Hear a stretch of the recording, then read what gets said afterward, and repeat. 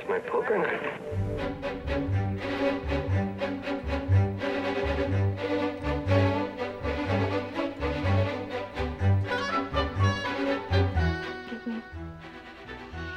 Good night.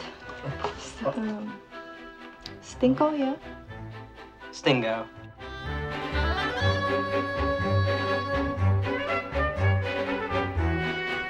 Let Sal come out and take a look, all right? What hope you got, huh? Come on, quit while you're ahead. All you got is attempted robbery. Armed robbery. All right, armed then. Nobody's been hurt. Release the hostages. Nobody's gonna worry over kidnapping charges. The most you're gonna get is 5 years. You get out in 1 year, huh? Kiss me. What? Kiss me. When I'm being fucked, I like to get kissed a lot. Come on.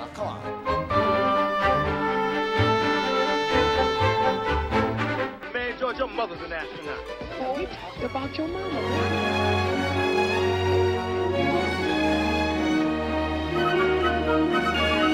She got a great ass. I, Joe, please. Bill, kindly let me take it from here. Am, don't.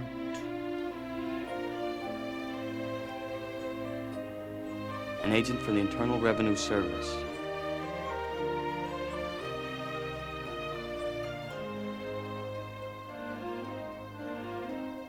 Bill?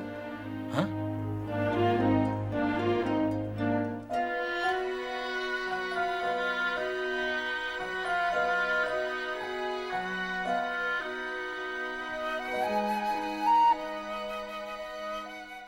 Could we lower just the house lights? Keep everything else on, just shut those off. And everything's off. Hello? Hello? Bun bucket. Bun bucket? Hello?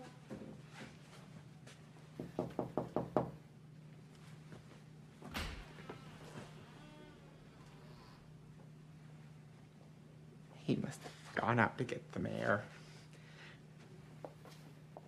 Cry in the dark. Yeah. Shit's made up. Yeah. From Beyond. That's not a real movie. That isn't a... That's actually From Beyond. Yeah. Oh, yeah. Frankie and Johnny, come on. That's not real. Meet Joe Black. You know that's real. You know that one's real. That unfortunately, too real. You know that one too well. You dream of Joe Black showing up with peanut butter. It has its footprint is too big in my brain. We just discovered at dinner a moment ago the baby might have a mild peanut allergy, a little splotchy in the face. So stay away from her, Joe Black. Joe Black, if you touch Donald's daughter. Stay away. Yeah, stay away from her. Just in general, Joe Black. I will kick your ass. I feel like Anthony Hopkins here. Yeah. You look like Jeff. Oh, man. Yeah, although, is it worth it if I can make a deal to do a sweet IRS sting, fake IRS sting operation? What a great, like sub crescendo in that movie. We're like, yeah. That's like the one of the major third act climaxes is this guy getting his comeuppance by them pretending to be IRS. You get the angel of death as one of your thralls. Iron Brass is the best. He's the best. God bless me. I know. So I love him so much. I want to become my grandfather. I know. Just that, like, have a chat, man. Like, tell us tell He's us about alive. the wars. We gotta hunt him down. He's reclusive though. Ugh. He's very reclusive. Ugh. Takes like a Paul Thomas Anderson to get him out of the house. We don't have PTA Paul. That's true.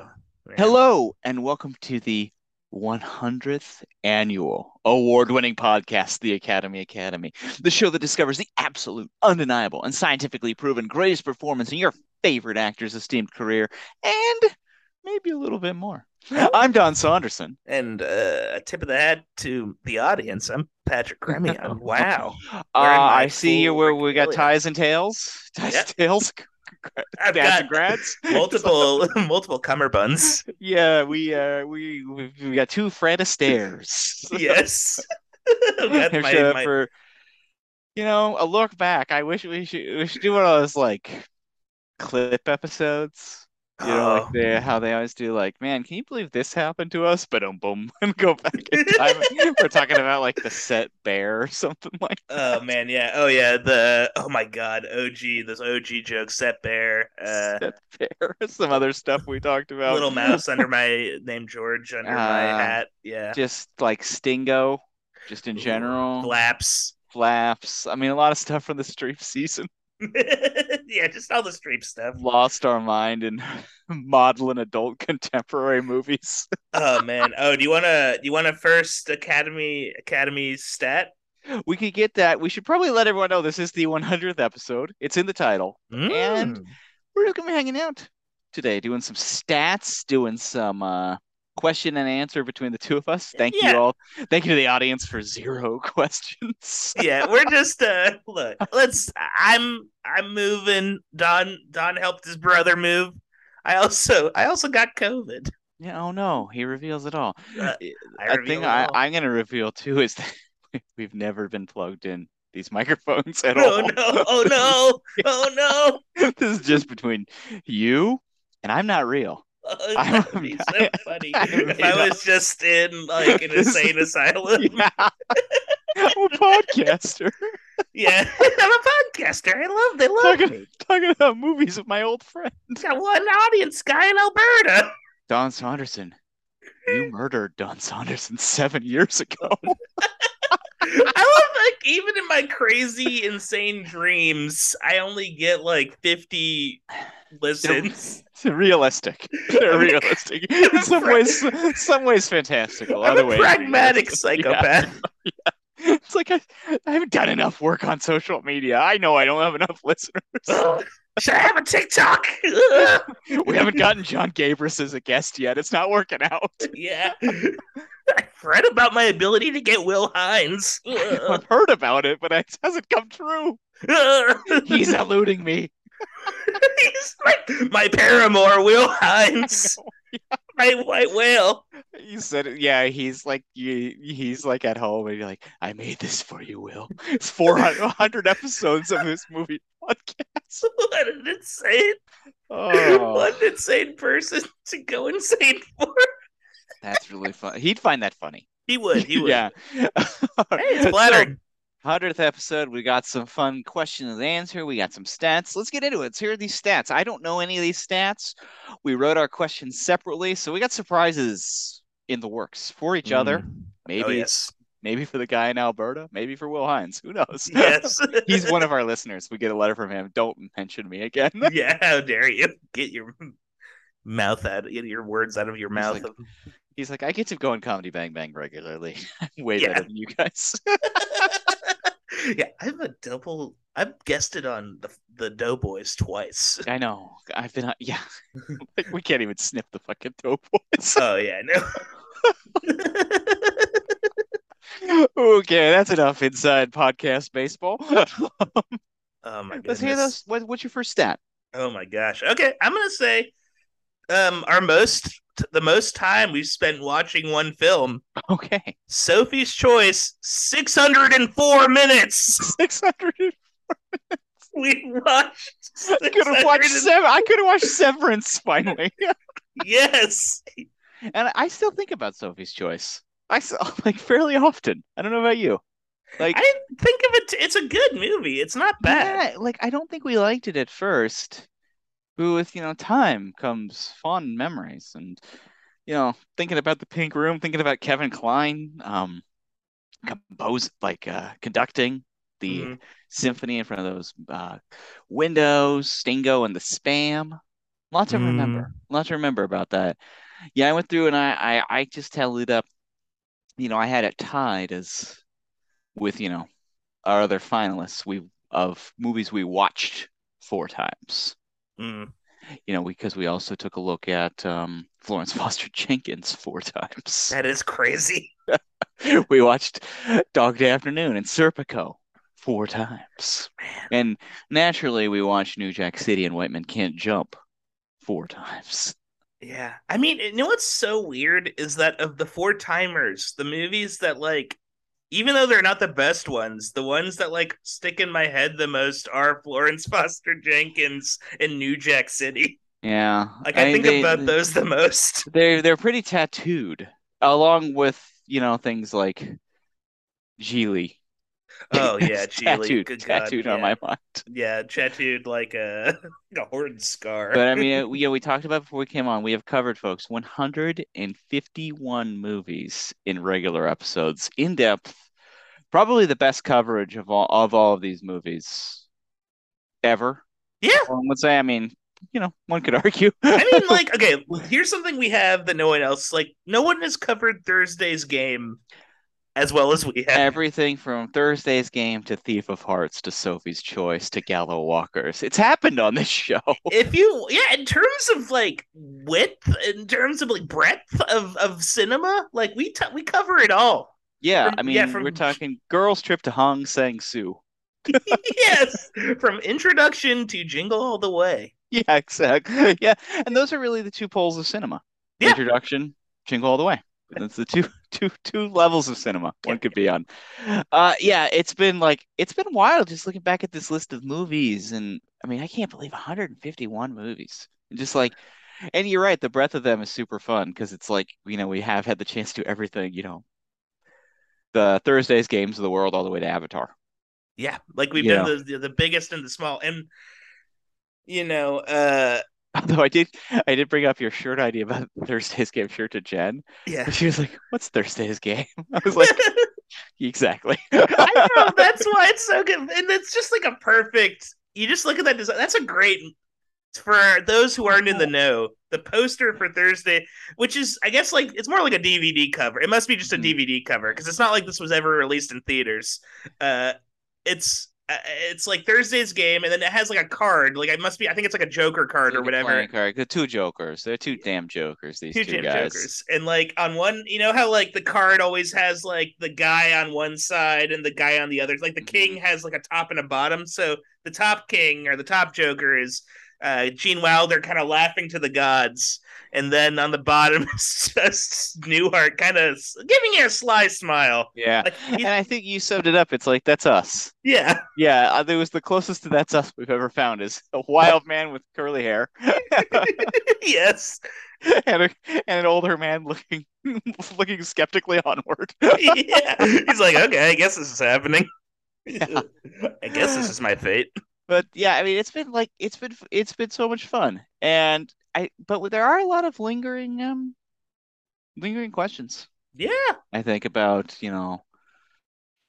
where we've been, where we're going. And my first question to you, Patrick, we just talked about the breadth of the show and all the different movies we've covered. But we have not covered everything. What is a dream topic? Oh, that's a great question. A dream topic. There's so many. I feel like every other day I'm like texting you like some dumb idea. Like, it's like, let's do Michael Ritchie movies, or like, I think I did like, what was it, Michael Ritchie, and then there was like another Michael or another Ritchie. It was gonna be like a Michael and Michael. I still like your the Ron's Shelton Underwood. Oh, I think that's a really nice package there. We might have to do that. I would love to do the Ron Underwood, Ron Shelton, because those two are such interesting mid-tier directors. I think like I would love to do more deep dives into, like, I feel like Scott is kind of like the peak of what we're doing, because they're, in some ways, they're kind of like the king of the mid-tier, or like, the beginning of like, prestige cinema. They kind of like both flirt in both worlds to a certain degree. Yeah, but they do give that kind of like mainstream quality to, like, I think one of our bread and butter spots is this idea of the movie. Yes. Kind of ended around 2001, give or take. Some slipped through the cracks still, but kind of like, oh, why not? Let's do a neo-noir. Or why not? We got a sci-fi movie here, or a romantic comedy, or something like that. We got a couple stars. They're available. Yeah, like the type of movie that like mom and dad would get a babysitter to watch.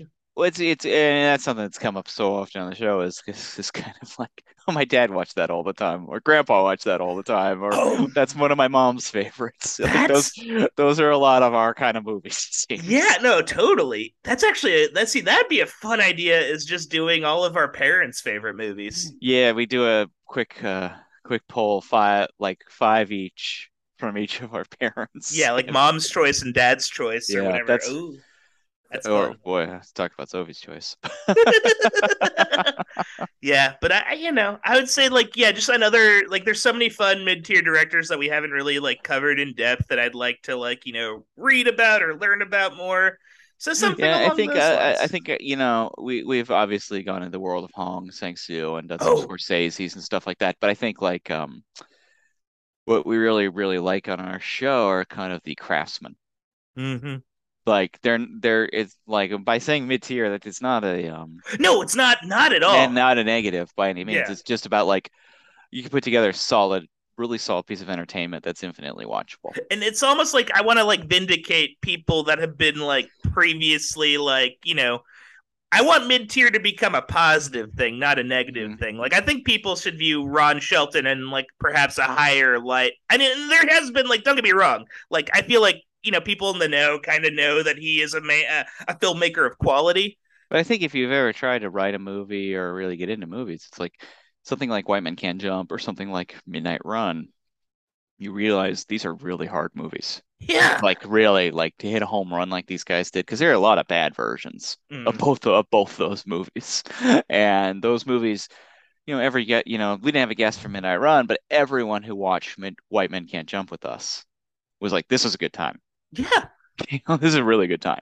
It's yeah, and it has he figured out the secret sauce. He has that formula down pat, like Hmm. the perfect like there's a perfect amount of like character interaction, and the stakes are well developed. Like yeah, it's just I think like that's difficult to do in cinema. And I think the thing that really crosses every kind of movie we've liked, whether it's Midnight Run all the way to like Tommaso, Mm-hmm. is sincerity. Mm. Like we don't like movies that are not that feel a little surfacey. I mean, Oh yeah, that's I true. mean, and there's nothing like no diss to these movies, but I'm just like staring down Brooklyn's Finest right now as Ugh, being a little more yeah. paint by numbersy, and we didn't really like love that one as much No, as yeah. or the difference between like I think like Mario Van Peebles movies, like Yeah. Badass, is so like personal and sincere that it's impossible not to be kind of charmed by it. That's yeah. That Mario Van Peebles is so fascinating to me because like a lot of his movies are like I think all of his movies you could make an argument are like flawed to certain extents, but because of that like that because you can yeah his personality just totally shines through like then Hmm. he there's so clearly a weird message he's trying to impart upon or not even a weird message it's a normal Well, message usually yeah it's this like ultra like it's very like ultra sincere. Like getting yeah back to that, it's like he like I mean we go back to him showing up to try and solve a case while wearing a baby Bjorn. It's like I'm a father. I'm yeah trying to get this crack off the streets. and it's like it is It's like a I believe him. I believe him. yeah and It's as crazy, but I believe you. it's so funny and that's like something he shares with Hong Sang-soo too Yeah. in a weird way. And that's so insane. These two guys who like have such different goals with their films, Hmm. but they both have that aching sincere. Yeah, seeing like sincerity in how filmmakers demonstrate that sincerity, so demonstrate like whatever truth they want to impart. Yeah, and I think that pretty much down the line, the ones that have impressed us the most are either those, or if it's just like going back to like Wildcats, just a Mm-hmm. fun time. Like Oh yeah, Wildcats is no, just like that's or true. Passenger 57 and Drop Zone, just enjoyable. Well, I You think know? yeah. Well, those movies are honest in a different way. I think they're Yeah, honest in the sense that they know what they're getting in. I think honesty, maybe that's the thing, yeah. because you can be honest through sincerity, or you can be honest through intent. And Mhm. I think what rankles us is Brooklyn's Finest, a movie like that, which it had. There's things in it I like, but it's even if it's trying to do it, it doesn't achieve what it can't cash the check it's trying to you know, it doesn't like make the it doesn't the goal it's trying to reach. It doesn't reach that goal. I'm saying I wish I could say that in a better way, but you get there is kind of like, you know, there's this element to some of the, you know, something like that, or, you know, we can talk about like Righteous Kill too as another example of that. That just is like you're trying to check these boxes rather than like, you know, like our friend Al Pacino, season two King. You know, you watch something like the documentary Babylonia, where he's talking about acting and just like, you know, being a madman. It's like finding that passion and madness to fight and find truth, even in the craziest and weird, and taking the weirdest, biggest swings possible. You know, I think that's what you could see through. Yeah. Even it could be like a very neatly plotted movie, like Midnight Run. Midnight Run is like a Swiss watch. Oh, dude, yeah. Like beats and moves and like, you know, revelations and that kind of thing too. You know, something wild, you know, like a modern romance, which is just a pure comedy, but a pure comedy that like Albert Brooks's It is just on the table. Yeah, and he puts it out there. He puts it. I mean, that's what it's all about in this life, and that's like the scariest thing is vulnerability. Yeah. And like our favorite people that we've met across the way here tend to be the most vulnerable. That's publicly true. vulnerable people. Oh my God, yeah. And yeah, it's vulnerability, painful honesty. And I get the feeling like, and we've also met people like Martin Brest and James L. Brooks who got smacked around a bit. Yeah. And Mario Van Peebles who got smacked around a bit for their vulnerability and how they react to it.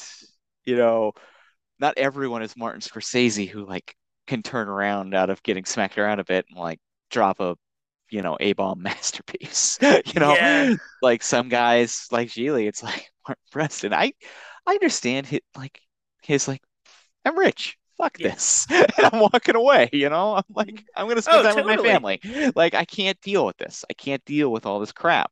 Well, what's interesting too is that like Geely, that wasn't like, you know, you even if it is vulnerable and honest, you can screw it up. Like I think like Geely is like a movie. I'll do anything.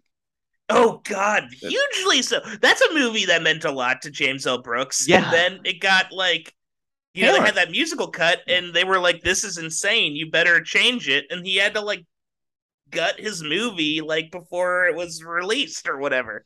And yeah, and he never could find it. He never found the secret sauce. No. And he's coming off of like, he found like, and that's the thing. It's like, that's what makes something like Scorsese so extraordinary. It's like he never lost it.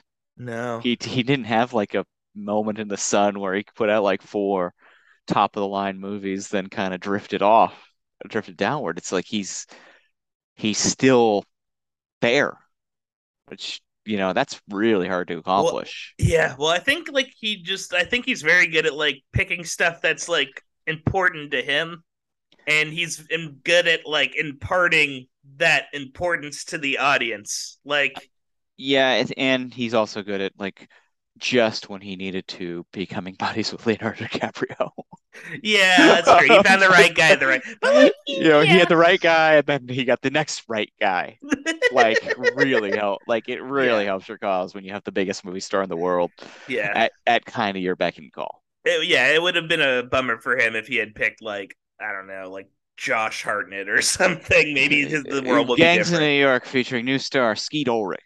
Oh, yeah. See, I want the Skeet Ulrich cut. Yeah, got the Skeet. Give me the Skeet Ulrich cut. I want the Skeet cut. But I think, I mean, just like what we talked about with actors, how they can pick parts. Like, you know, Meryl Streep's longevity is based around the fact that she has like this like really, really stringent standard for what she sees as like worthy of appearing in. And it might be, you know, there's even like an element of elitism there because she doesn't do like shit we like cool action movies or horror movies or something like that. But then, she's also done a good job of, because she doesn't do stuff that we like, she's like avoided like the VOD stuff. There's no righteous streep. There's no righteous streep, and compared to our next two, Al and Wesley, yeah, she maintains a really high bar. Yeah, I mean, she has like one or two bad movies. Like, it's like The Prom was pretty like hard to sit through, I get though the Prom's intentions, are so like properly liberal and good and decent, that you understand why you would want to be a peer in that, even though it was like a decidedly goofy movie. Yeah, well, and then also it's also like, of course she'd do that because it's like, I think that's still like, even though it's like a movie that is not necessarily for me, not because like all the intent of it is great, of course, but like I think like part of it is that it's still the technical quality side of things. It still reaches her like level. And I also think that she's just a unkillable theater kid. And the opportunity to sing and dance. She is, like, oh my god! This is a good segue to another one of my movie Academy facts. Okay. Yeah, here we go. Here, I'm gonna give it to you. So, the number of MTV Movie Awards our movies have won, all 151, is 11, including a Best Villain MTV Music Video or Best Villain MTV Movie Award for Meryl Streep in Into the Woods. She won an MTV Movie Award for that performance. Wow. Wonder what the other movies that had bad guys in them that came out that year. Who is she up against?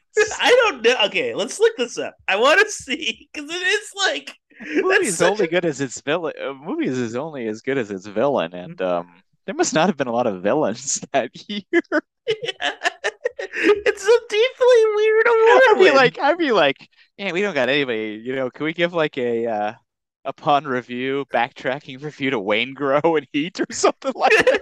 Maybe it was one of those like awards where like, Meryl Streep, she's always nominated. She's like here because she loves coming to award shows. Okay, here. It's the 2000 MTV Movie Award for Best Villain. It's 2015. So 2015. Meryl Streep, she won for Into the Woods as the witch. Got it. Forgot her character didn't even have a name. She's just the witch. Yeah. I guess she's like the Hansel and Gretel witch. I don't know. She was up against Jillian Bell in 22 Jump Street. Peter Dinklage in X-Men Days of Future Past. Forgot he was in that movie. Oh my god, here are the next two. You ready? J.K. Simmons in Whiplash. And Rosamund Pike in Gone Girl. Wait, VMAs, man.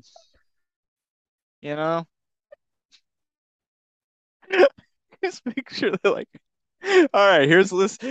Ladies and gentlemen of the jury, we're going to pick our nominees this year. Here's a list of every movie that came out. Here's also a huge blotter tab of acid. Let's do that, and then we'll pick these guys. Let's pick some movies. Like, oh my god, no, I love the 2014 one is Shamila Kunis won in 2014 for Oz the Great and the Powerful. And then she beat Barkat Abdi from Captain Phillips. Benedict Cumberbatch in Star Trek Into the Darkness. Michael Fassbinder in 12 Years a Slave. Jeez. And Donald Sutherland in The Hunger Games Catching Fire. What a deeply insane award. I just watched Oz, Great and Powerful. I got to follow this up with something. 12 Years a Slave. Yeah, just what an insane, like, you don't have. They always do that though, because it was like there was this like, okay, we got the movies that teens actually saw, but we have to give ourselves this level of like, okay, we are actually an award show that give out real awards for real things. So come on down, Michael Fassbender. Yeah, get prepare to get slimed. Yeah, I know. Here's a surfboard. What? Yeah. The People's Choice Slinky. I know.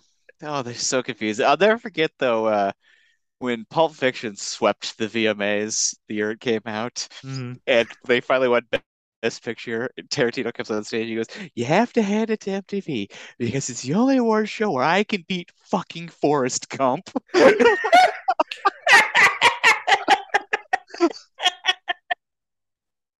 I was like, "You got it, yeah, you got it there." That's so good. God bless the MTV Yeah, VMAs or whatever. Whatever. My goodness. Oh my God. But Yeah. On award winners, Patrick, Desert Island. You're on the Lost airplane. Oh no. Except guess what? I'm with. It's not that mad. The only thing that's magical about this island, there's like a plug-in that you can plug your VCR into a TV. Unfortunately, Wait, what? Unfortunately though, you only have one video. No. And it's a choice between Sophie's Choice, Dog Day Afternoon, and White Men Can't Jump. What video are you just gonna watch endlessly? That's actually, look, Sophie's Choice. I love you. Yeah, you're out of here. I'm floating you away, Wilson style. Bye bye. Bye bye. Bye bye. Bye bye. I'm using you like Chris Noth's shoelaces. If you were like wounded on the plane, you'd take out some of that video to use it as a wound wrap. Yeah. Oh God, Sally. I don't know if that'd work. That would be Not terrible. absorbent. Not absorbent. Wasted. Then you discover the VCR and you're just bummed. That's like you could have watched a video. No. I could have at least watched the fun trailers. Yeah, they probably had the trailer for I don't know, Heart Beeps. Yeah, Heart Beeps. Yeah, Andy Kaufman's back. Yeah, Porky's. But you know what? I was thinking Dog Day Afternoon at first, but I have to give it to White Men Can't Jump. I think that's the key. You'd like to think yourself classy and be like, man, I can really discover a lot about humanity if I kept Sophie's Choice or Dog Day Afternoon. But you're on a damn deserted island. You need some entertainment. Give me White Men Can't Jump. I need to just watch. Yeah, I need to hang out with Rosie Perez and the gang, Woody Harrelson, Wesley, of course, Wesley. Of course. Yes. Oh man, what about you? You'd have to do White Men too, right? I think so. I think that's the only real option. I mean, you'd like to think you were classier. Mm-hmm.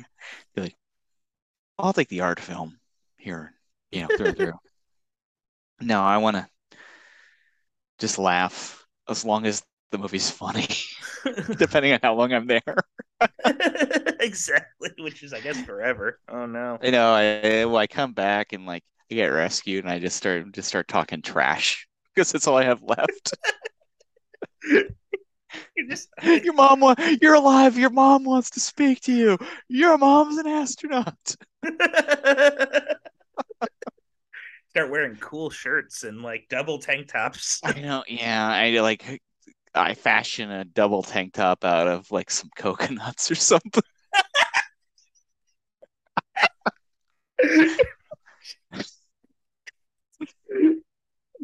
Coconut leather. Such a funny movie. Is like, how they always meet some freak who's been on the island longer in all these kind of movies. Yes. It's a guy who's just like watched Major League too many times. Oh, it's real. I know. He's cursed me. Yeah, Jobu. Jobu. Yeah. Jobu. Praying to Jobu. This isn't an island. We're in Cleveland. Or you get like a sports movie where they discover that guy and he's watched Major League so many times he's actually really good at baseball now. And they're like, we're bringing him to the big leagues. He's a psycho. Yeah, he's somehow a total psychopath.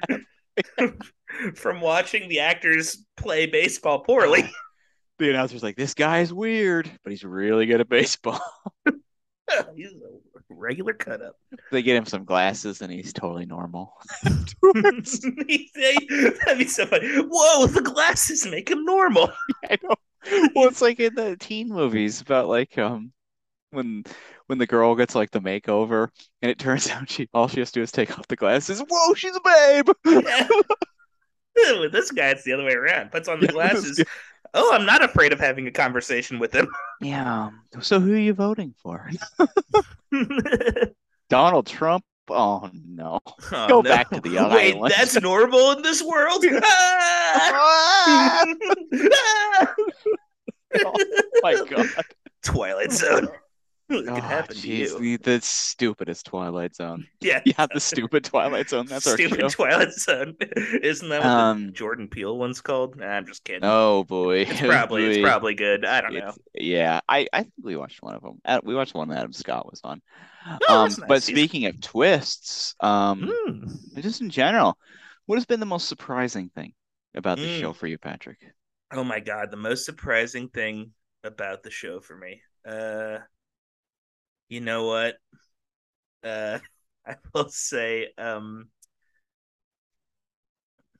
that's a really good question. I think like a recent thing that happened that was incredibly surprising was the movie that both of us voted for didn't win. The bracket. We both voted for New Jack City, and White Men Can't Jump still won. Yeah, it was interesting. I wonder how that bodes for future seasons of this show. Yeah, like we did not agree with the with the consensus. The consensus, which is odd, and like I think like as much as I am pained to admit it, I think that might be the right. I think like White Man Can't Jump is like it's a better movie, and it's gonna stand the test of time longer, perhaps too. But I still can't say that I voted incorrectly because I think New Jack City just has like that extra layer of insanity that I appreciate that White Men Can't Jump just does not have. No regrets on that. I think we'd feel regrets if we. My next question is has your dream New Beverly double feature changed? Oh, maybe. Oh man, I can't even remember my original dream New Beverly. I will say I think last week's episode would do it for me. Yeah. Flashdance at Thief of Hearts. That would be so much fun. That'd be just a raucous time at the New Beverly. I think you'd have an interesting night. Thief of Hearts playing second too. Perfect. I don't know. I'm just thinking about like all the movies we've watched. I think like maybe like a New Jack City, and I'm trying to think of what the craziest Mario Van Peebles. The other, I don't want to do Badass. That one's like a good. And I'm not saying the other ones aren't good, but maybe like a Panther New Jack City could be interesting. Like Posse would be fun. That's like a fun movie to watch, I think. I bet it's fun. I bet it's funner with an audience. Yeah, alone it's kind of slog a little bit. A little bit. Last Temptation of Christ at Eternity's Gate.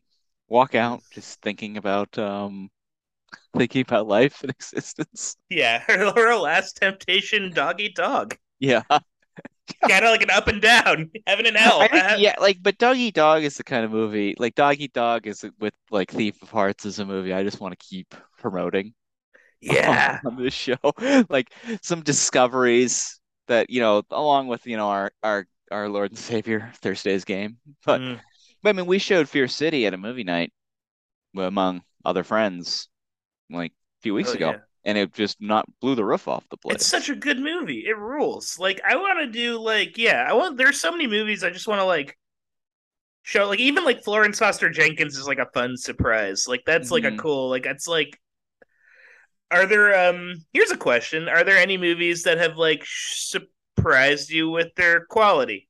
But besides Florence Foster, because we all know Florence Foster Jenkins is, going down the list in order here. I don't think I expected She-Devil to be as funny as it was. I thought it was just going to be kind of dated and weird. Yeah, and still weird. Hits. It still hits. What it would be another one I was surprised by. Let me see here. It's a toughie.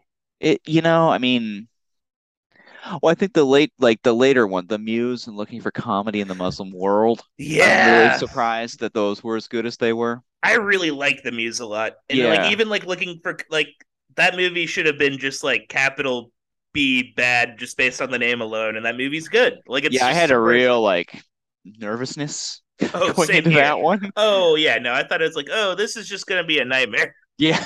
Like I'm so nervous, but like Um, yeah. yeah, and I think Drop Zone Oh, is a that's really, really fun action movie. And then, one I had seen before, but I liked even more the second time was Girls Trip. I Girls thought Trip. Wow, crushed is it. like almost everything we mentioned there was a comedy too, which is kind of that I mentioned there was a comedy that Yeah. I think that's where the skepticism was. Like with the dramas, I think you'd like. I mean, I think like a movie like Brooklyn's Finest, I would put in kind of the more like, man, I was hoping for like a real home run there. Like, you compare Brooklyn's Finest to I'd never seen Set It Off before, and Set It Off Oh, was awesome. that was an awesome movie. That was like I knew that movie was good, but I didn't realize how good. Like that movie is just like a great movie movie. Yeah, Yeah. yeah, and I think that that's like when they work like that, where it's just like, man, set it up right, set it up, set it off. Good characters. You care about what's going to happen with, like I watched this movie this morning called Watcher. It's a new Mhm. horror kind of movie. Oh, I've been wanting to watch that with And Burn Gorman. and yeah, yeah. I love my boy Burn. Dark Knight Rises. He's the son of Rip Torn, Burn Gorman. But great, what a name, man. Yeah. But yeah, but basically that one, like as you're watching, you're like, man, I know I can telegraph. Like I was calling out kind of the beats and kind of the plot as it progressed in the movie, Mhm. but elegant direction, good scares, Mhm. good bad guys. I won't say much more than that because I don't want to spoil it, but the lead actress was great. And so it's like, oh, I feel comfortable here. Like Set It Off, you kind of like, I mean, you knew like the journey Oh, for that they're sure. probably gonna go down, but because you put together like this enjoyable lineup and crew of people, gave us good things to care about them. And it's really well directed. Yeah. And sometimes that's all you need for a movie. That's like, yeah. All you want are like characters you care about and like, solid direction and acting. Like if everything is kind of like a 7 out of 10, then the movie becomes like an 8. Like, you know what I mean? Yeah. Like, Yeah.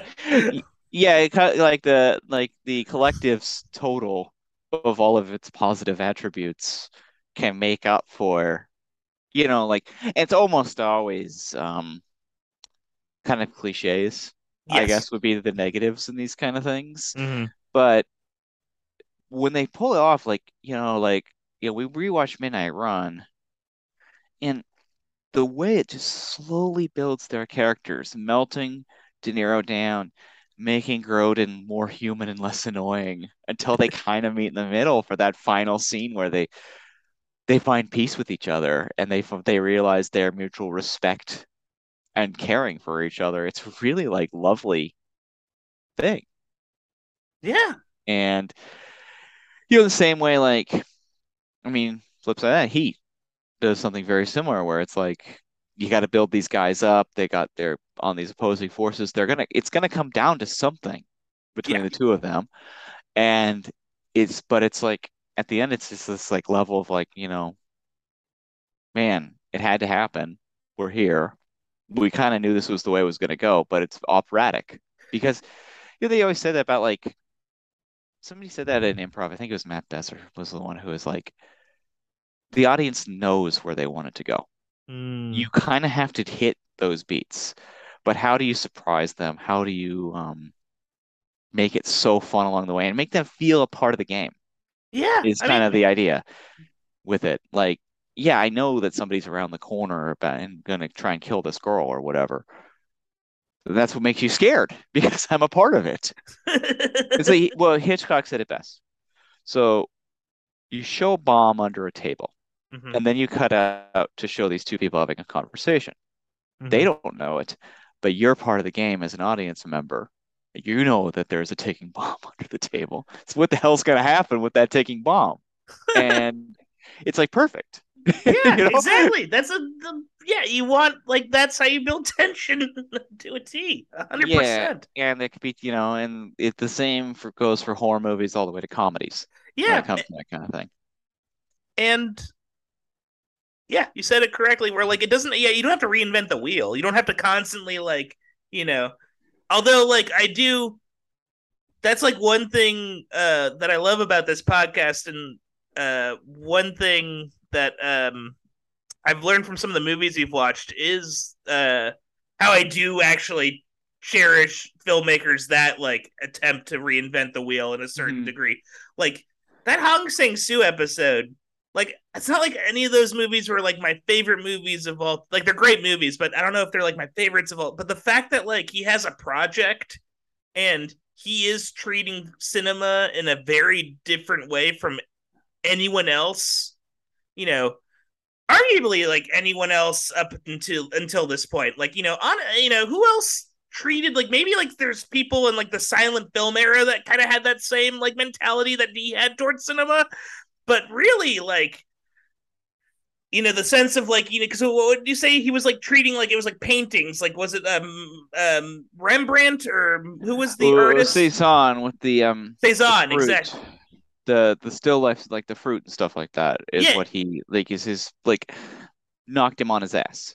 Exactly, and that's like so fucking cool. That's like that's I know that's like a prosaic way of stating my enjoyment of that, but like it's awesome that like I know that there are filmmaking like that filmmaking can be done in different ways, like, and that's like an awesome thing that I don't know, I wouldn't have known that before doing this podcast. Well, I think it's like being able to appreciate everything from Right Now Wrong Then to broadcast news to The Hunger and everything in between. I think that's what's exciting, is then that's kind of like, I think the one thing we don't like on this show is kind of any attempt to homogenize, define, what exactly this is. And there's nothing else from being that inflexible about it. You might not like Sang-soo, but you have to admit, like, it's cool that he's out there. Oh yeah, no, it's like, I was having a conversation with my mom, and like I showed her like Tokyo Story, like maybe like 5 or 10 years ago, a while ago, and she hated it at the time, but she was like talking about to me about how like it's one of those movies that she like thinks about from time to time, and she acknowledges that like it is kind of a great film. For her, what she loved about that movie is like it kind of made her demonstrate how like it doesn't matter what part of the world you're in, we're all kind of going through the same family drama. Yeah. Like, you know what I mean? And so like that was her takeaway from that movie. But like yeah, like I think that's like a common thing to like those kind of like a film, like the real arty films. It's like, because I think people being challenged, especially in such a like publicly minded world of entertainment like movies or TV, can be a little like off-putting. Oh, can be like a little like, and you get a little angry about it almost. But then of course it's like, there was something. I mean, so many of the movies I loved the most, like the first time I saw them, I was like skeptical of. Oh, for sure. And then you kind of like sit on it, you think about it, you're like, there was something there, wasn't it? Like even recently, like, I mean, I thought it was great from the moment I saw it, but like every day that passes and I think about moments from Drive My Car, and I'm like, you know what, man? That guy's really onto something. There's like something really above and beyond by what he accomplished in that movie. Yeah, and it sits with you and haunts you and make it kind of, it does want to make you change your the way you see the world. Yeah, it's even like Phantom Thread. That's like a movie that I actively hated like going out of the theater, but then like the more I think about it, like even if I didn't necessarily like agree with the, I guess like the the log line of the movie, or like the end game of the movie or whatever, like the finale of that film, I can't help but like, I have to acknowledge that it's like a great movie, like it has like a point, and it has a, it has something to, it's saying something about a certain type of person, and it might not be comfortable. Yeah, that's the thing. Is like, and it's like, in something I think about too. The more I think about that movie, I realize that, maybe that's like something on my end and not the movie's end. Like a movie can make these points and they make you uncomfortable, but you know, and maybe that's like what makes a movie great. Yeah, it makes you reckon with, I don't know, things you've always. Sorry about that. I accidentally muted myself. You got excited, man. I was. But I think that there's when I was a bit more of an article head, I read this piece about this guy basically was talking about everyone I know likes Wes Anderson. I don't get him, therefore Wes Anderson sucks. Oh, fuck off with that shit. Well, no, but it was a mind blower to me because I was like, man, you cannot have that attitude. No. And yeah, it might not be for you. And that's what I think. We can get a little hard on some of the marvels of the world on this show, but at the same time, if it's for you, man, go with God. That's cool. Have fun. I genuinely don't care. I feel like here's the thing. One day I'm gonna break my leg or have a heart attack, and an EMT is gonna take me to the hospital, right? And that hospital, the guy saving my life, his favorite movie is gonna be Avengers: Age of Ultron. You know what I mean? So that's the that kind of it's interesting. I was just talking with a friend the other day because I'm a fan of jam bands and the Grateful Dead and stuff like that. Right. And back when I was in high school, the Dave Matthews Band was a huge deal. Oh, right. I went to a private Catholic high school. What do you expect? Gotcha. And, everybody was super into him. Went and saw him. Dave, you going to see Dave this summer? And I kind of drank the Kool-Aid, but then I started working at that record store, and I walk in, and all of the old ass people, they're 10 years older than me or whatever, they straight up told me right away, oh, you didn't know Dave Matthews Band sucks. Oh no. And I was like, I heard him out, and I was young and impressionable, and I was like, yep, you guys are fucking right. They do suck. And I told my friends that who I'd gone to concerts with and stuff. And I bought into it. And then, a year ago with the baby and stuff, they come on, I'm like, nodding my head. I'm like, no, I don't think that this is the Velvet Underground. Yeah. There's not 1,000 bands didn't spring from Dave Matthews Band but or I'm whatever. To have this hot of an opinion about the Dave Matthews Band one way or the other, it's kind of nice driving around in the summer and they're on. That's really all there is to it. And that could be enough. You don't have to be a diehard super fan. You don't have to have hate in your heart. You can just live with it. Yeah, and don't get me wrong, I'm not gonna end there are some things or some films I find beyond odious, and I think they're actually spiritually carcinogenic. And occasionally I'll say that, and do I think some Marvel movies are like that? Yes, 100%. But I think also, I guess at the end of the day, will I say on a podcast something is spiritually carcinogenic? Sure. Will if someone is in line at Whole Foods, I'm having a conversation with them for whatever reason, and they just happen to drop that their favorite movie is Venom, Let There Be Carnage or something, I'm not gonna go with God. I don't know. You're I have guy. a feeling if their favorite movie is Venom, Let There Be Carnage, they're a closet freak, and I might want to get to know them. Yeah, they might be a cool dude. Actually, that's not a good example. Cool. Yeah, that movie is definitely more fun than any Marvel for sure. Captain America: Civil War is my favorite movie. That's an insane. That was that one or the one with James Spader. That's how I know the Marvel movies. The one with James Spader. That seemed very bland, but I don't know. We're not talking about that. It's okay. Be gone. But I got a good question for you. Since you and I, since we started the show together, we've seen a lot. We've gone to the movies together a lot. Oh yeah. Too.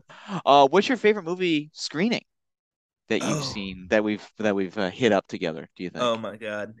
Chopping Mall was really good. Because I got to ask a question. Let's see. I think we've had so many good ones together. All of them are really good. Yeah, they're all. There's never been a bad one. Yeah, Did we see? I can't remember if we saw Once Upon a Time in China together. We did. Yeah. Yeah, that might be my favorite because that was just such a cool. Actually, you know what? Even before, what was the first movie we saw together? Was it Girlfriends? Before Girlfriends. I think it was even. Was it Two-Lane? Oh, maybe Two-Lane Blacktop Cockfighter. That might be that, but like I think like there was something about that first time when we were in a movie theater and just like the electricity of being in a movie again. Because I was like, I think because like first movie I watched at the theater was Cruella because I just wanted to watch a movie. Yeah, that was it. I'm looking back at my archive of screenings, and because that was the second month the New Bev had reopened. That was early July 2021. Yeah, I'd say it'd be the Two-Lane blacktop, and Cockfighter, because that was just like to have so many people just excited for movies. Like you could feel like the energy in the room. It felt crazy, and like it was just an awesome experience. And then like Once Upon a Time in China, like people were so like stoked, and like people were like whenever like the evil Europeans came on stage, people were just like booing, and then whenever like some evil guy got punched out of a wall, people were clapping. Like I think it's like whenever the New Beverly is hyped, there is a real energy to that when everybody's just kind of like, I mean, just absolutely going nuts. Yeah. Or like either if it's like a bad movie or like even something like China Syndrome or Heat or Heat was great. Yeah, like, but just kind of, or even something that is a little more downbeat like Landlord and Last Detail or Hollywood Man. Oh, Hollywood Man was really fun too. I mean, there are like ones like there's one I saw without you, like the Fastbinder, like World on a Wire. Oh yeah. And that was like there because occasionally like I'll see a New Bev where like it's only like a half filled theater, and something about that makes it even more special. Where it's like, I'm like sharing this like insane experience with like 40 people. I'm watching a West German television miniseries on a Saturday night with 40 other weirdos, and it rules. Yeah, these are my people. Yeah. This is my tribe. Yeah. Yeah, this is your tribe. But just kind of like, I mean, and even like something like, I saw Tie Me Up, Tie Me Down, the Almodovar movie with my brother there last year. That's really nice. Some of the bad behavior and kind of iffy stuff that goes down in that movie is like, you love it. You love it. Yes. Like a movie that's like 40 years old. You see some dangerous movies there. Yeah, that's like, and you're just like, I don't know how to feel. Yeah. It's like, it's so. Should I be like clapping or I know. leaving? It's like, is this icky? Is this thrilling? Like, and it is groovy and like, but I mean, also like, just recently though, Big Wednesday was a jaw dropper just recently, and everyone was feeling it except for that one guy who fell asleep.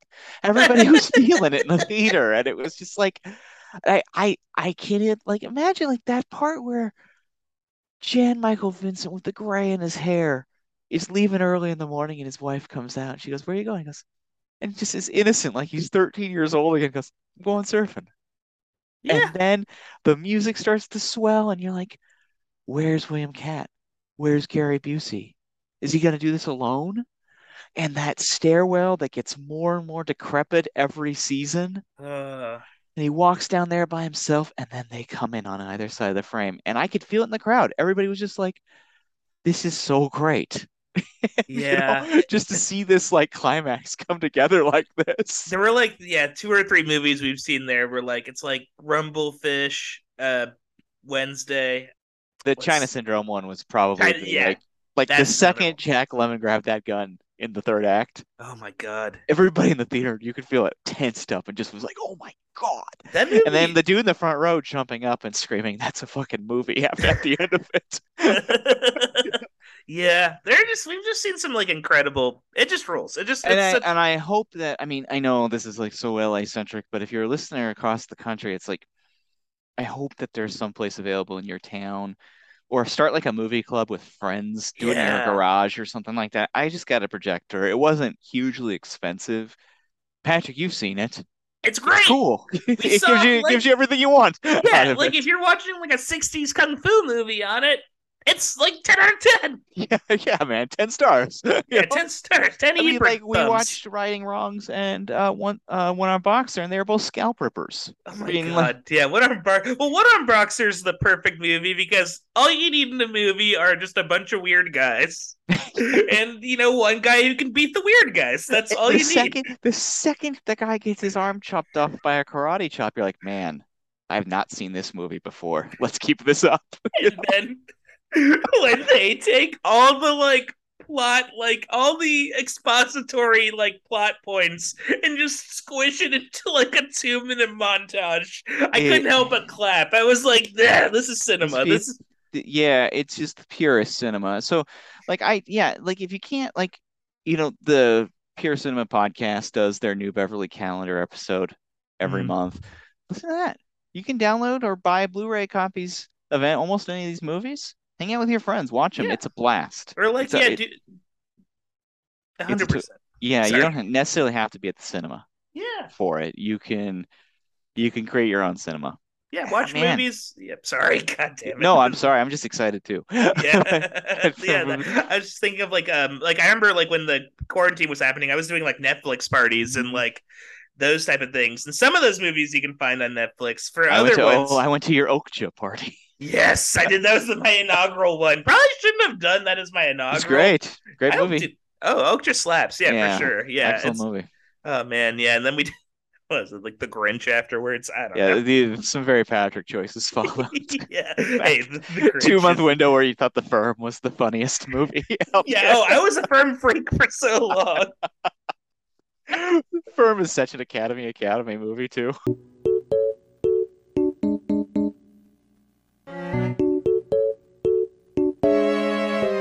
Yeah, Mike, what saddest movie? Nah, I'm just kidding. Saddest movie. That is a good question. Actually, if you want to, what is I don't know what do you think is the saddest movie here. Oh man, that we've covered. Boy, I would argue, Clint in the Rain in Bridges of Madison County. Ooh. Oh, and I think I'm going to keep looking at this list, but you might want to share some hot news about visiting some of those bridges. Oh my God, yes. So, here's the thing I did because of this podcast that rules and is insane is I got to visit the bridge from the Bridges of Madison County. I was in Iowa for a wedding. Shout out to my friends Abe and Kay, now married, and they're very cool and good. But I was just in Iowa. I was in Des Moines, and I was like, you know what? The bridge from the Bridges of Madison County is only it's less than 30 miles away. I'm gonna pay a Lyft to drive me there and then drive me to the Iowa State Fair. And so I drove all the way. I got this dude to drive me to the middle of nowhere. And straight up, it's the bridge from the Bridges of Madison County. I believe it's the Rosemont Bridge, if I remember correctly. And I took a picture of it. Should have taken a picture of it with myself. I was a fool. But the cool thing is that there's a gift shop at the Bridges of Madison County Bridge. There's one lady. It must be her house too or something because there's a gift shop by this bridge. And it just sells Bridges of Madison County memorabilia. Crazy thing, it's Francesca. It's Francesca herself, Meryl Streep. Oh no! Oh no, Francesca! Oh no! You still have flaps within you. The spirit of flaps haunts you. But I did. I'm gonna say this is an Academy Award announcement. I got Don a T-shirt. Oh, nice! I asked for his size, and can't wait to see it. Oh yeah, I can't. I'll show it to you. I'll show it to you when I see you next. But it's a good shirt. You see me out about in the Bridges of Madison County shirt, and I will rep that. I love the film. Oh man. It's the saddest movie. The biggest tearjerker is clearly Terms of Endearment. Yeah, I'd say it's either that or Sophie's Choice. Those are the two big ones. Yeah. I think that Shirley MacLaine in that hospital scene where she's running around screaming at the nurses station. God, it's so grim. That is such Bring in the kids. Bring in Jeff Daniels for forgiveness. It's scene after hot scene after hot scene of sad cancer death, and it's so beautiful and kind of funny. And then when Nicholson shows up at the hotel to comfort her, It's a banger, folks. If you haven't watched that one, watch that movie. That's a great movie. It's so funny because I feel like that movie, I don't know, it doesn't get guff necessarily, but like I feel like some people think it's like maybe it's like too heartstring pulley or like it's too, but like, dude, it works perfectly because like they build everything so well, and then they hit the house of cards down. Like I feel like they earn their heartstringiness. Does that make sense? Like I feel like they earn the cancer. Like they earn. I will say though that I tear up every single time Charles Grodin tells Robert De Niro he'll see him in the next life. Yeah, and I know it's so funny. It's like, and I think it's because of De Niro, because I've never seen De Niro like care about another human being in a film like he seems to care about Charles Grodin at the end of that movie. It is so funny because he is like in his like taxi driver like frame. You know what I mean? Like he's like that wise guy. Yeah, but he's always a psycho. Yeah, in a good way. Like we love you, Bobby. Oh, we love you. Yeah, he's always the fan. Bobby. I got some poetry to recite for you, Bobby. But yeah, I mean, but it is funny that he like I'm trying to think. We never watched Falling in Love with him and Streep, which was like an actual romantic movie. Huh. But De Niro does not play like many of those guys of that generation. Romantic leads. Although, like, if you think back, most of the 70s New Hollywood guys made dudes rock movies. Oh, for sure.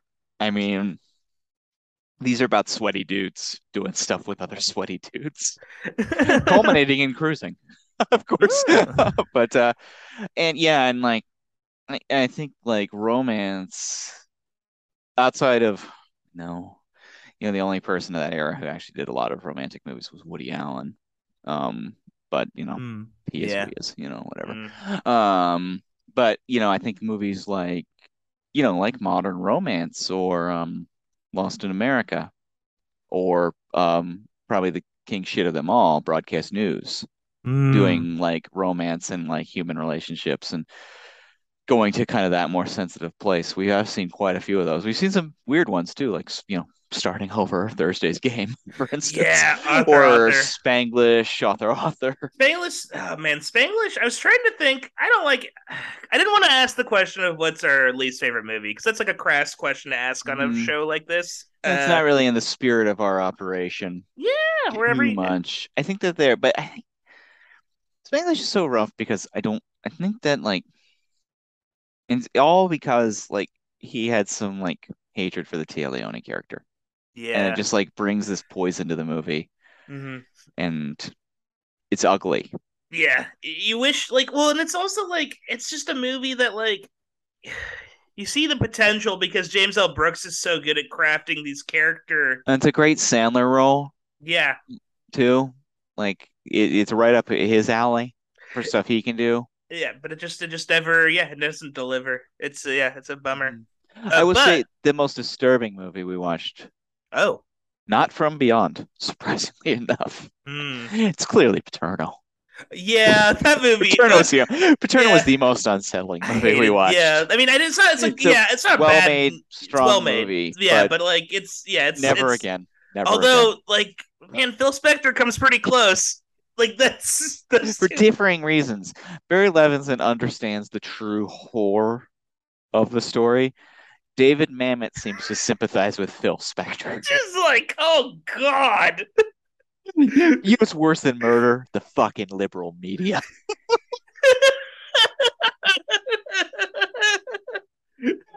I say that as a weird, like, David Mamet, like, reader. Like, I read his plays, like, he's great on a yearly basis. I actually go back to some of his plays and watched Spanish Prisoner recently. Yeah. Great movie. Yeah, lunatic though. Oh, totally.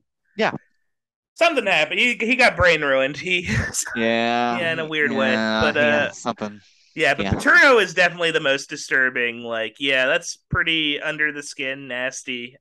Also, like, because it's a true story, and it's like, and I think Pacino's actually, now that I'm thinking about it, though, he's really great in playing this guy who, like, you don't know if he's this doddering old man or this, like, evil win at all cost.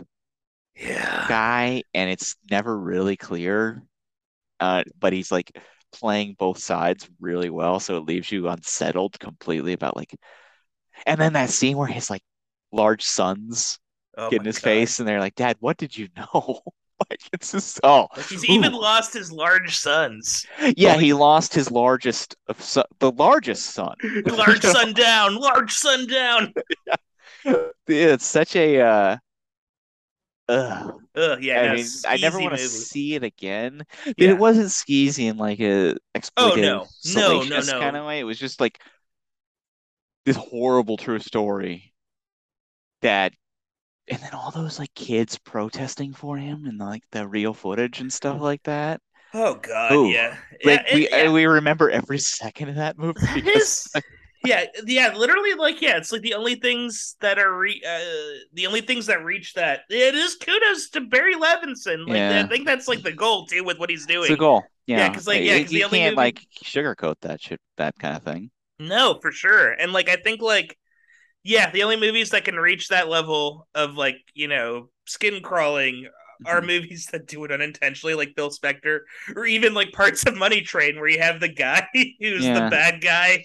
Oh, it's scary. Chris Cooper. Not Really, Chris like, Cooper, not Chris Cooper, the other guy, oh, the Robert boss. Blake. Yeah, Robert Robert Blake. Blake, where No, he's Chris there. Cooper though, firing the gas into the Oh, cages. that's great. See, that's great, scary though. That's not But skin that's like crawling. a major mistake in the movie. Not like you Mm, come up with a character that good, that kind of yeah. scary, and you get that good of an actor in Mm, the mix on there, and then you just dispatch them, yeah. and then it becomes this dumb. Oh, Money Train's a disappointment. Yeah, But that's a movie that could have been so much more. yeah, I'm with you. we've seen a lot more movies like that than like out and out stinkers, I Yeah, think. I mean, like, there's still stuff I enjoy, like the dumb like Shaggy song or whatever from Money, like the Money Train's Coming or whatever. Yeah, I fun think that's stuff. I mean, I yeah, think the biggest disappointment is probably the punctuation of how do you know of the yeah, title. Like, like where's the question mark? yeah. Like, Come on, this is come what on. is this? You're known as a writer. Yeah, I was just saying, it's like, how do you know? Like, How do you what is that? what is it a question? Yeah, what's happening here? Yeah, but I Ugh. think that kind of sums up that movie on I don't know. Yeah, We I don't don't know know. what I don't know what I was doing. I'm gonna retire. Yeah, although, like, I'm gonna count my Simpsons money. even like for all that movie's flaws, I still think positively of Owen Wilson's role. He's good in that movie. Yeah, and it's always nice to see Jack, even when he's coasting. Yeah, oh, hardcore. Yeah, He's like, he was coasting big time in yeah, that one. Yeah, he was dude. already done by the time they Yeah, made that the movie. whale is beached, sir. Yeah, the green, the, and people are picking at the carcass. Yeah. Um, but I guess what like this is a pretty bold one, but as we kind of head toward the tail end here, we're not going to keep everybody forever on this episode. Yeah. What's your favorite movie we've covered? Oh God, that's a hard one. Yeah, I mean probably too hard. It's You know probably too what? broad. Oh, but you know what? I'm gonna do like a here. I'm just gonna like list really quickly while I think about it. Just some of the last like little Academy podcast Oh facts yeah. I've tabulated. And we've said like yeah, we've watched 151 films. Don't be afraid to say it's Thief of Hearts. Don't be afraid. Oh, maybe it's Jingle all the way. Who Uh-oh. knows?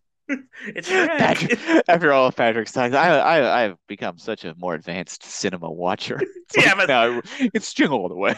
yeah, no, but then But at the end of the day, I convinced Kahir do cinema that it's like art and like mm, the hunt for Turbo Man is the hunt for man's search for meaning and identity.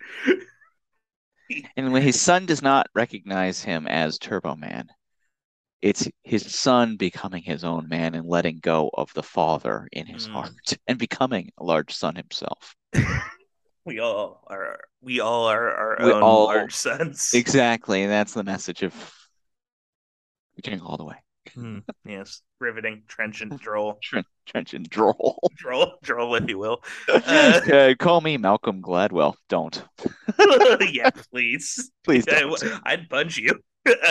Okay, here we go. We've watched 151 films. The time we've spent watching these films, and I'm including multiple times watching. So, like, we've watched Geely twice, for example. Watched, Seppi's Choice 4 times. We've spent 388 hours and 15 minutes watching these movies for the pod. Oh wow. Yeah. Let's My see. wife would know about that. Average Rotten Tomatoes scores 66%. Highest Rotten Tomatoes score, The Terminator with 100. Thief of Hearts with a 0%. Oh no! That's rude, very rude. Average Letterbox score is 3.3, so like that's good. Like our films are positive on average. The highest Letterbox score, The Godfather, 4.54. No. Lowest, isn't that crazy? Yeah, I know, it's surprising. Case surprise. Yeah. And then lowest Letterbox score is 1.23 with Geely. Ah, buddy. Sorry. Again, not hugely surprised. Yeah. And then the movies you've watched together have garnered 62 Academy Awards, 46 Golden Globes, 27 BAFTAs, 11 MTV Movie Awards, and 3 Nickelodeon's Kids' Choice Awards. I'm guessing it was for Best Buddies, Scarecrow. Yes, Best Buddy Scarecrow. Favorite best villain, Danny DeVito in Hot Dogs for Gogwin. Yeah, here's a surfboard, Danny. Yeah, yeah. One of those award shows gives out surfboards. I know it. Oh, for sure. I will say the most surprising award of all these is the BAFTA for Best Supporting Actress. A BAFTA for Best Supporting Actress went to Kate Nelligan in Frankie and Johnny. Yeah, look at that. And Frankie and Johnny, not a bad movie. No, she was one of the friends at the coffee shop. See, it should have gone to the other friend. Should have gone to that lady who was watching the pies or whatever. Yeah, Pie Lady. Our friend Lady Pies. Lady Pie. Lady of Pie. Yeah, Lady Pie. That's my princess. Yeah, so there we go. And then I guess do you want to guess which cinematographers we've have been the most recurring of our movies? It's 2. It's got to be the guy who did Dog Day Afternoon. What the hell was her name? Vincent. Yeah, Kemper? Vincent dude, Kemper. you got it. That's one of them. And is it Ballhouse? Holy shit! You got both of them. 2 for 2. Nice. Dude. Hell yeah! Oh nice my God. work. Cool. Yeah. Well, I can walk away. You're free. You're free, Genie. You're free. Kicked ass. Oh my gosh, yeah, because he let's see, what did Victor Cage? So Victor J. Kemper, he did I think the thing that put him over the top with us too, funny enough, was ironically he did Jingle All the Way. In addition to Dog Day Afternoon, which is a really funny specific. See that with a lot of cinematographers of the 70s. It's all of a sudden they're Beethoven's second. Yeah. The guy who did 2001: A Space Odyssey is doing Flubber. Yeah, well, John Alton, who did Barry Lyndon and stuff like that. He also did Terror Train and Vice Squad, one of my favorites. Oh wow. Yeah, with our Lord and Savior Wings Hauser. May he protect us. Protect us always, Wings. Yeah, I want his wings. Yeah. Give me your wings.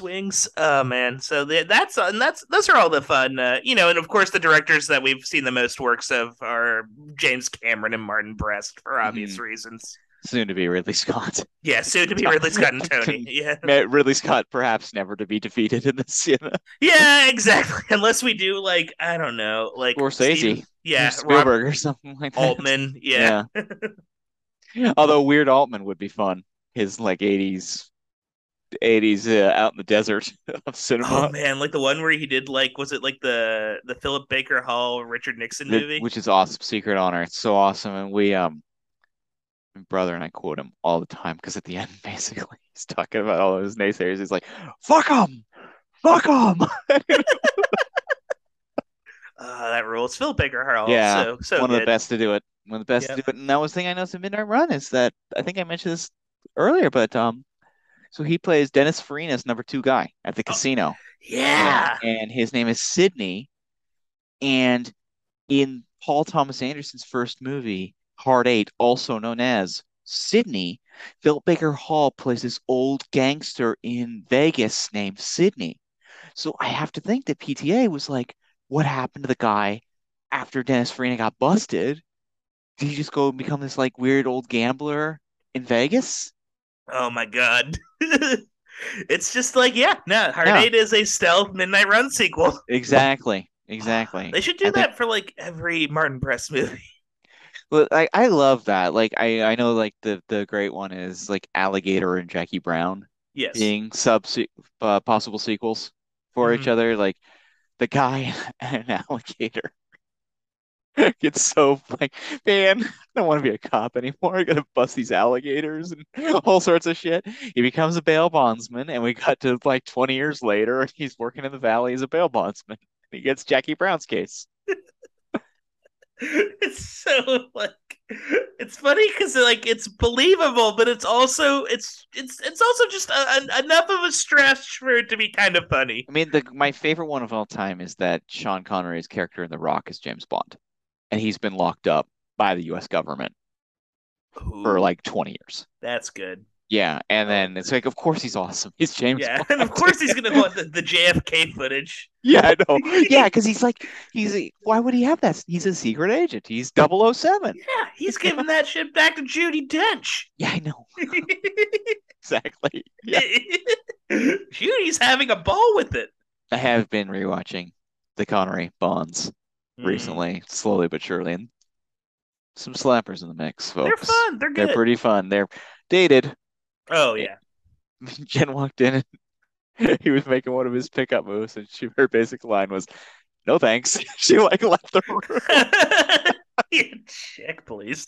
Ugh. I mean, the Goldfinger's pretty fun. I mean, the song Goldfinger alone. from Russia with Love, they're great. Yeah. You know. But I mean, I think we have had so much fun covering 150 some odd movies here. And I think we got some really wild ones to come. You know, is it just a tease? You know, we just brought up The Rock. At some point in the next 12 months, The Rock has actually been scheduled for an episode. Yes. And it's not because of a Nicolas Cage bracket. And yes, it has nothing to do with Nicolas Cage, but it has everything to do with our current universe of trying to define what happened to movies in the 80s and 90s. Yeah, what changed? What changed? What stayed the same? Who ruined what? Yeah. Who's at fault for all of this? Yeah, to what extent is like cinema a metaphor for America in general? Yeah, The malaise they experienced through action movies. We can promise we are going to cover Avatar: The Way of Water. Yes. It would be unfair not to. Oh, definitely. We're doing all the other ones too. I did get a text from a friend today too, suggesting group trip to see the re-release of Avatar. So that might be on the horizon as well. We got a lot of really interesting. We're really playing in the world of mainstream here. Not a lot of Sang-soo type things to come, but who knows? There might be some bonuses on the horizon. You know, one thing to the first question you asked, or maybe it was the second, like when you asked like other things you'd like to do on the podcast, like I think the Han Sang-soo thing was great in the sense that we don't like do a lot of foreign films as much as, and it would just be it'd be cool to like step into some other like worlds for a change. Yeah, I agree. I mean, maybe for the next mini series we'll do or even the next actor series we'll do an international performer or director, which we've talked quite a bit about. Let us know if there's anyone you'd particularly like to see. Yeah, I mean, covered in this. Jackie Chan would be good. Michelle Yeoh is big right now. We've talked about Song Kang-ho of Korea. Yeah. As a possibility because he has made so many bangers over the last 20 years. Obviously, there's innumerable French and Italian actors. Oh, for sure. Go down this road with. Yeah. Even going to someone like Toshiro Mifune. Oh, that'd be sick. Yeah. Or like, I don't know if I'd feel confident doing a bracket on I know so little about Bollywood, but like if we had someone to guide us and like help us dip our toe in it, that would be if you're a listener out there and you're a real expert in the world of Bollywood, let us know. We'd love to have you on as a guest and give us a a selected overview, a 101 course Ooh, on Bollywood. yes. We'd love it. I think maybe perhaps our listeners would love it too. But I think that kind of, gets it. We are just as enthusiastic, just as big of freaks Yep. for movies as we have been at the start of these 100 episodes, and I don't see anything changing there. Right Hell there. no. And I'm like a bigger freak because, like, I don't know. It's so funny. Like, I look at my top 25 list and, like, I feel like it's probably changed at this point since we made it last. And, like, I used to fancy myself a film buff or whatever. And I guess I'm more than the average Joe, but, like, this has really expanded my, like, cinematic knowledge. So I just want to thank you for that, Don. Oh, Like, thanks, Patrick. And it's been really fun going out and checking out these things and standing on the corner after the movie's dude. over, like raving about them. Oh, I love it. Yeah, same. I love, like, talking about the last detail or, girlfriends for sure. Yeah, and just like, because each time out there's just this like, this is this really wonderful, exciting feeling when you start one of these movies. Maybe not Sophie's Choice for the fourth time, but Yeah, that's true. but I mean, then that's what we're trying to do each week, is to try and get something a little different, a little bit. We covered Heat, but not do all the stuff everybody else does, that kind of thing. Yeah, exactly. We're trying to, like, do things a little off the beaten path. Like, not entirely off it, but, like, just like, Something about this guy's a little off, a little Yeah. weird. Yeah. Call us Doctor Strange. Yeah, call me the thief of hearts. Yeah, the thief of. That guy's a little peculiar. Something's up with this lad. So we've got this guy. He's going to be a hero character. He's dark. He's sexy. He's mysterious. I read the script and he's just kind of like a weird, pervy psycho. Oh, that wasn't what we were going for at all. Let's make the movie anyway. Yeah, whatever. Whatever. Yeah, whatever. It'll be fine. More cocaine, sir. Yeah, more cocaine, sir. Yeah, pass the goblet of cocaine. The jeweled goblet. And Don Simpson's jeweled goblet of cocaine. Yeah. But yeah, expect more Tony Scott, more Ridley Scott, more Don Simpson, more Jerry Bruckheimer, and the rest of the gang. Coming up, we got some cool movies on the horizon. Next week, we dive back hard into Scott with Ridley Scott's film Legend. The week after that, a neo-noir double feature, Someone to Watch Over Me and Revenge. Both Scott brothers return. And then the week after that, which should be a true barn burner, we take a look at Top Car itself, Days of Thunder. Oh, hell yeah. And the fun is just going to continue. These movies get crazy. Like, I am so excited because, I mean, I've never seen Legend, but I've never seen Someone to Watch Over Me. I've never seen Revenge. So we got some fun ones to come, I think. I'm excited. I haven't, I don't think, I've seen Legend recently. But I haven't seen Days of Thunder or Revenge. So, like, I'm excited. There's some cool stuff around the corner. Absolutely. So, I want to thank all the listeners who've hung with us for all 100. If you're new, welcome aboard. Check out some of the old ones. We got some cool, fun old ones. I mean, the Willem Dafoe episode, the Sang-soo episode, the James Cameron series, all really fun ones, let alone any of the tournaments or whatever. And we promise that we will revisit the idea of a tournament bracket. Yeah, maybe in 2023.